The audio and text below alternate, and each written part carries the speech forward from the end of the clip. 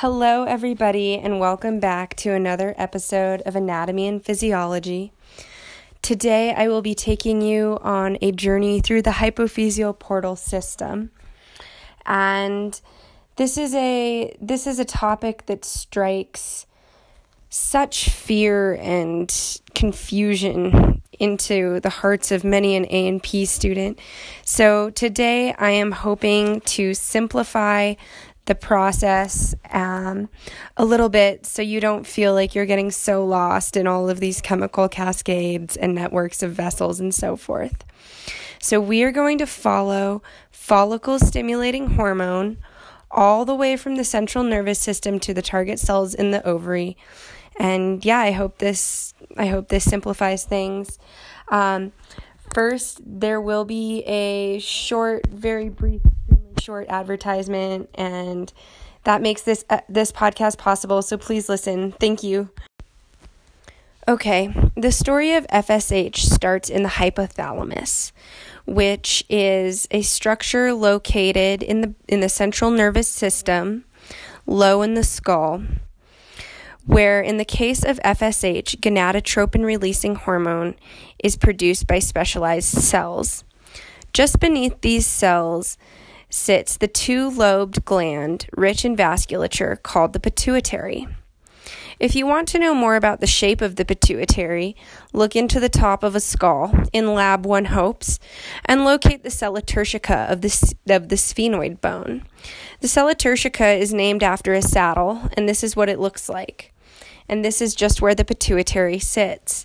Two lobes, anterior and posterior, separated by a small strip of tissue. You can see the indentation of this in the sella turcica. Well, in the hypothalamus, gonadotropin-releasing hormone is released, and it leaves the specialized cells which produce it. And after leaving the cell, the GRH is pulled along a gradient and absorbed into a capillary that is part of the primary capillary plexus. After a few turns and convergences, the surrounding tissue starts to change. After a constriction through the portal vessels, the GRH leaves the capillary system at the secondary capillary plexus and is suddenly surrounded by cells that are taking up and secreting chemical messengers between densely packed capillaries. The GRH has reached the anterior pituitary. Soon after leaving the capillary plexus and entering the anterior pituitary, the GRH is detected by an endocrine cell. Like many other molecules of GRH present, it is being sensed for levels by endocrine cells in the anterior pituitary. And when a threshold level is reached, the anterior pituitary begins to release FSH, or follicle stimulating hormone for short. And as the amount of GRH rises, so does the amount of FSH being released, along with luteinizing hormone, LH. But anyways, when the FSH molecule is secreted, it is swept up into the same capillary system that brought the GRH, and it continues through the hypophyseal veins and into general circulation. So now it's left the pituitary and it's into the circulatory system connected to the rest of the body. The high concentration of FSH will spread out through diffusion and mixing of the blood from other vessels. But after a trip or two around the body, the FSH molecule may finally reach its target cells. Through a complicated journey through many vessels, the FSH finally reaches the ovaries, where granulosa cells are then stimulated to multiply and support the oocyte in the follicle that they are part of. So that's it. That's the story of FSH and gonadotropin-releasing hormone, and it only took me 3 minutes and 35 seconds to tell it. So there you have it. The hypophyseal portal system is not all that complicated. You have a control center in the hypothalamus that is either using chemoreceptors or neurons of another kind to detect certain conditions in the body.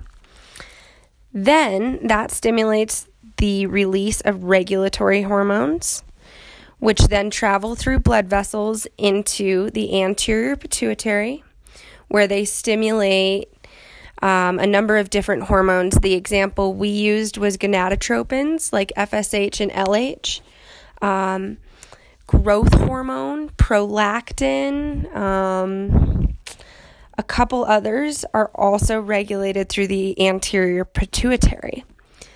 And then those hormones are released and they continue out, they travel through the rest of the capillary plexus and out into general circulation, where they then find their target cells and take effect. Alternatively, back up in the hypothalamus, we have neurons that will fire connecting to another neuron that says, hey, the signal is eventually going to reach cells that say produce some other types of hormones. So we have a neuron having a synapsis in the hypothalamus that then travels down the pituitary into the posterior pituitary to another synapsis. And that synapsis stimulates the release of hormones through a capillary system in the posterior pituitary. So just remember, hypothalamus is regulating, anterior pituitary and posterior pituitary are releasing, even though they're stimulated by different mechanisms. So I hope that was, if not entertaining, at least helpful. And happy studying. I remember this topic was hard, but y'all got it. See you next time.